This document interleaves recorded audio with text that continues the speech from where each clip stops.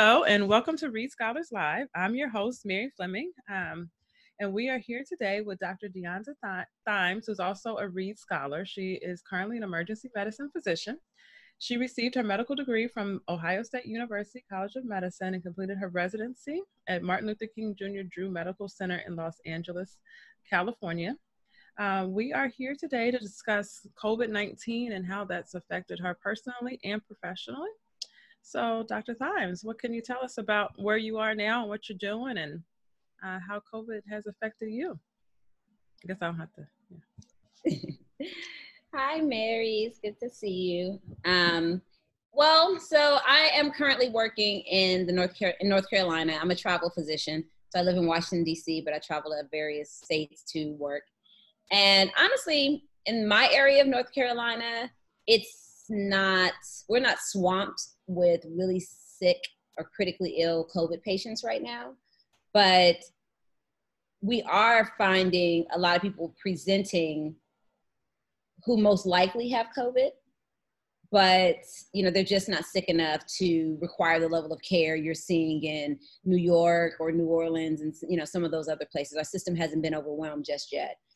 I've noticed a lot of patients with just extreme anxiety about it. So they come in and, like literally having full-blown anxiety attacks. We've also noticed that our volumes are down a lot, honestly. It's really interesting because other diseases don't stop. So you have to wonder, where are they? Where are the heart attacks? Where are the strokes? Where's the appendicitis? Where are those things? I can understand, some of the trauma not being as high because people aren't driving, they aren't visiting with people, but it is concerning to a lot of us that people are so fearful of COVID and catching COVID that they are staying home with potentially deadly disease processes occurring. Well, we talked a little bit about that earlier on another podcast about making sure, one, the patients who do come in, that they're not so focused on COVID that we're missing the other things to, and sending them home prematurely. But two, what are these people doing who are staying at home?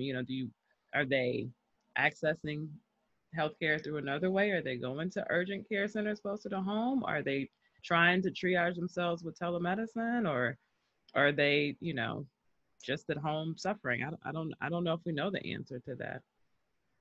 I think a lot of them might be at home suffering because, like I said, especially for things like heart attacks and strokes. Mm-hmm. I would think if they called any healthcare medium, whether it's telemedicine or a physician's office or an urgent care, that someone would say, probably need to go into the hospital if you can't move your left arm and leg. Right. You would think. It is an interesting conundrum. And,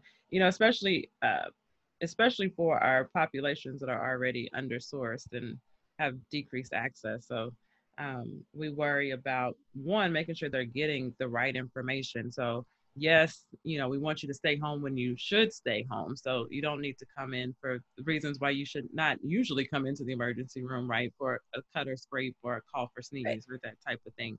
But if you're having this, severe symptoms as they relate to COVID-19, or like you said, you're having chest pain and you can't move your arm, then you might want to come on in and at least call and have somebody triage you appropriately. So, we were talking earlier about what to do with the patients that do come in and you send them home. So I talked to a few people about kind of the escalation of symptoms, right? So some people come in, mild symptoms, they get sent home, they come back and they rapidly deteriorate.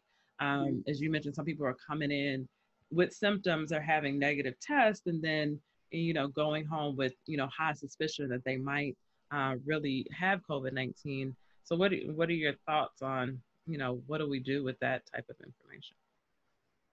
Well, I think for healthcare systems, healthcare providers, and patients, we all need to acknowledge and be very clear that a negative test doesn't mean you don't have COVID. And I don't feel like that's being expressed enough.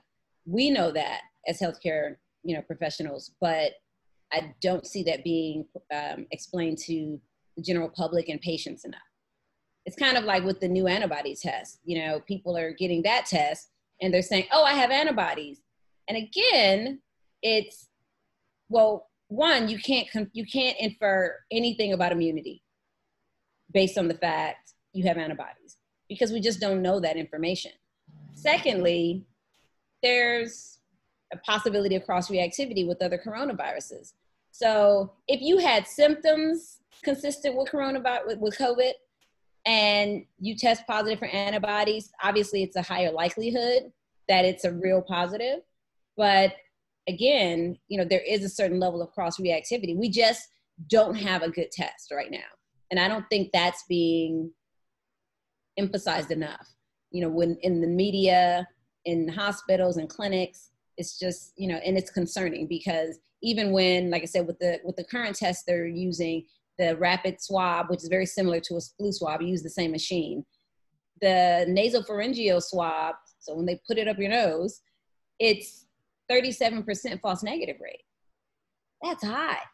Very high. That is high, you know. And then if they decide to do an oropharyngeal swab, so take it from your mouth, from the back of your throat, that's almost 70% false negative rate. I mean, it's astronomical. So I think it's irresponsible when when we're calling patients and saying, oh, your test was negative, and just leaving it there. Yeah, and to go back to your point about the antibody testing, I was so, what is the word? Apprehensive almost when we started talking about that in popular media. And I was like, we don't have enough information to say that that's going to give us really what we're looking for with that test. And so it'll be interesting to see how that plays out. But I'm fearful that people were going to put more emphasis on that, like you said, then it's really appropriate with the information that we have at the time. So we'll kind of see how that goes. The other question I wanted to ask you, because you have had to travel for work, so essential travel, have you noticed anything different as far as how people are following the recommendations as you travel around? Like, what is access to PPE during travel? Is there any regional differences from, you know, DC and North Carolina? As far as like access to PPE, as far as like the TSA and those types of individuals, I mean, they have gloves. I'm trying to remember if they wore masks last time I was in DCA. I don't think so. I don't think they did.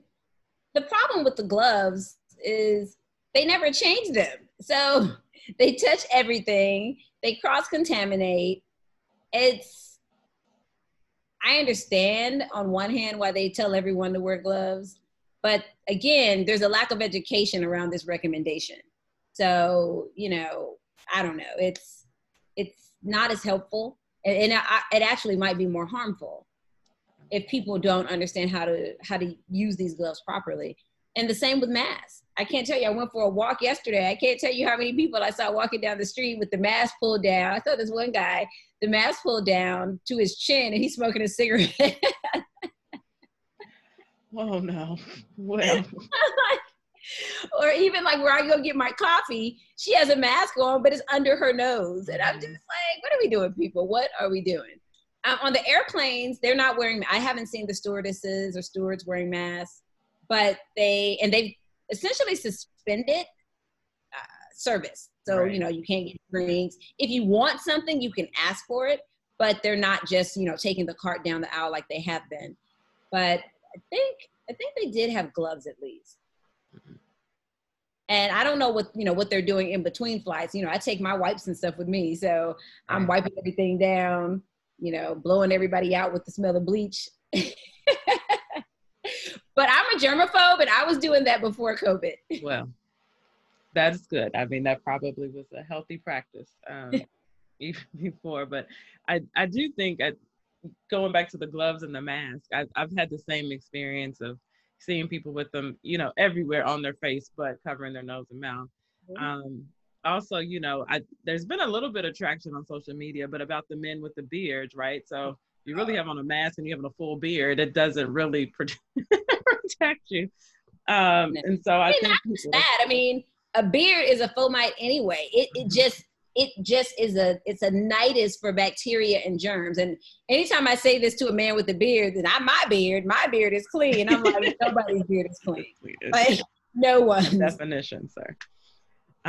But yeah, and I've noticed a lot more people wearing gloves, but to your point, like really how you wear gloves is you take them on, put them on for an isolated interaction, then you take them off and throw them away. And then you should wash your hands. If you wear the same pair of gloves all day and you touch everything in your car and in your purse or your backpack and everything, you're cross-contaminating and kind of defeating the purpose of wearing any kind of personal protection. Yeah, I think it makes people think they don't have to wash their hands. And that's the one thing you should do all the time, more frequently. Well, the other thing I've been asking people during this course is, this is such a unique circumstance and such an interesting, time frame for our country and then the world. And so I like to ask, what is the biggest challenge as you see it? And it could be either personally or professionally. And what is the biggest opportunity? What can we learn from this and grow from or with this, so that we can hopefully, move out of this in a better place than we entered it? A couple of things. I mean, number one, I think this shows that the people currently running the healthcare system are likely not the people who should be running the healthcare system, right? The administrators and MBAs, healthcare needs to be in the hands of people who actually take care of patients. We should be making the decisions. We should be making the preparations, because when we aren't, you see what happens. You have nurses, physicians, other people in the hospital, because it's not just us, right? We're the most visible, right, the most well known, but there's respiratory therapists, there's x-ray techs, there's housekeeping, there's all these people. And, you have physicians and nurses being reprimanded, fired, sent home in the middle of a shift because they're raising patient concern issues. It's beyond inappropriate. It's dangerous. Because if we aren't protected, then we become a venue, an avenue for transmission of this disease to people who come into the hospitals and see us. Right. So there's that. Number two, just being prepared in general, right? Like taking this lesson and realizing, because there's going to be a second wave and there might even be a third wave. If you look at the pandemic of 1918, there were 3 waves and each decimated some area of this country. So there likely is going to be a second and third wave. We can't reasonably expect to have a vaccine for a year and a half. This isn't going anywhere. They're going to lift these restrictions. It's going to come raging back most likely. And then, we're going to most likely, I would think, be in some sort of cycle of, lockdown, not lockdown, to varying degrees over the next year or so. So again, being prepared. So in the fall or late summer, when this next wave comes, we're not in the same situation. Whether that means finding somebody who can make PPE here, because it's not just PPE. We're running out of drugs. Right? We need the medications, the antibiotics we need to give people, the medications we need to sedate people so they can stay on the ventilator and things of that nature. We're running out of all of that because most of it isn't made here. And I would say the last thing, which is also extremely important, is the obvious inequities in healthcare, right? The racial inequities in healthcare, the socioeconomic status inequities in healthcare. They're really obviously being brought to light when you look at the amount of African Americans and minorities in general that are dying from this disease. Yes, we tend to have more chronic medical problems, but why is that? It's not just that we live these awful, unhealthy lifestyles. There's so many factors that went into that, whether it's redlining, whether it's only being able to get positions where we are front facing to society. So whether that's the bus driver, whether that's the housekeeper, whatever that is, not having access to certain levels of education, all of these things happen to create this situation. So I think those are 3 really important things we can take away from this and hopefully use this to move forward and be better in the future. That is the hope. I'm going to ask you you get an extra question. Because you're a traveler, how do you see this impacting how you travel going forward, both personally and professionally? Um, I like to travel. I travel a lot personally. So that in and of itself, I'm devastated. I'm like, how long do I have to be in this country? I want to like get on a plane and go somewhere. I think for a while, there'll be less capacity. I mean, right now, obviously no one's flying, but when they start back up, I don't know if we'll have middle seats. You know what I mean? I think they are going to try to do a little bit more as far as spacing, which may or may not affect pricing of flights. Who knows? I think, hopefully they'll clean things better and more frequently as far as airplanes and things of that nature. I think that it'll be a long time before travel is back to normal, whether it's professional or personal. I know, I have a friend who's Australian, and Australia has already said they're keeping their borders closed until the end of the year. So you can go, but it's a mandatory 14-day quarantine in a facility they put you in. Wow. Right. And then there are other countries who are just not going to let anyone else in because they can't risk having their healthcare system, overloaded when people get sick by, people importing in disease. So I think that I think we'll see, even though we might start to lift restrictions around here and even around the world, people are not going to be, I don't think countries will be as welcoming to visitors. And I think there'll be a lot of new rules and guidelines in place. They're deporting people from Hawaii. Oh my goodness. Yeah, there was a lady, because, they're basically saying if you go to Hawaii, same thing.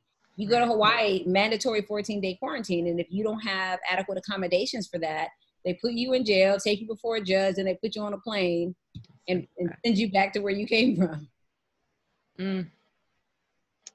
Well, I should have ended us on a slightly more optimistic.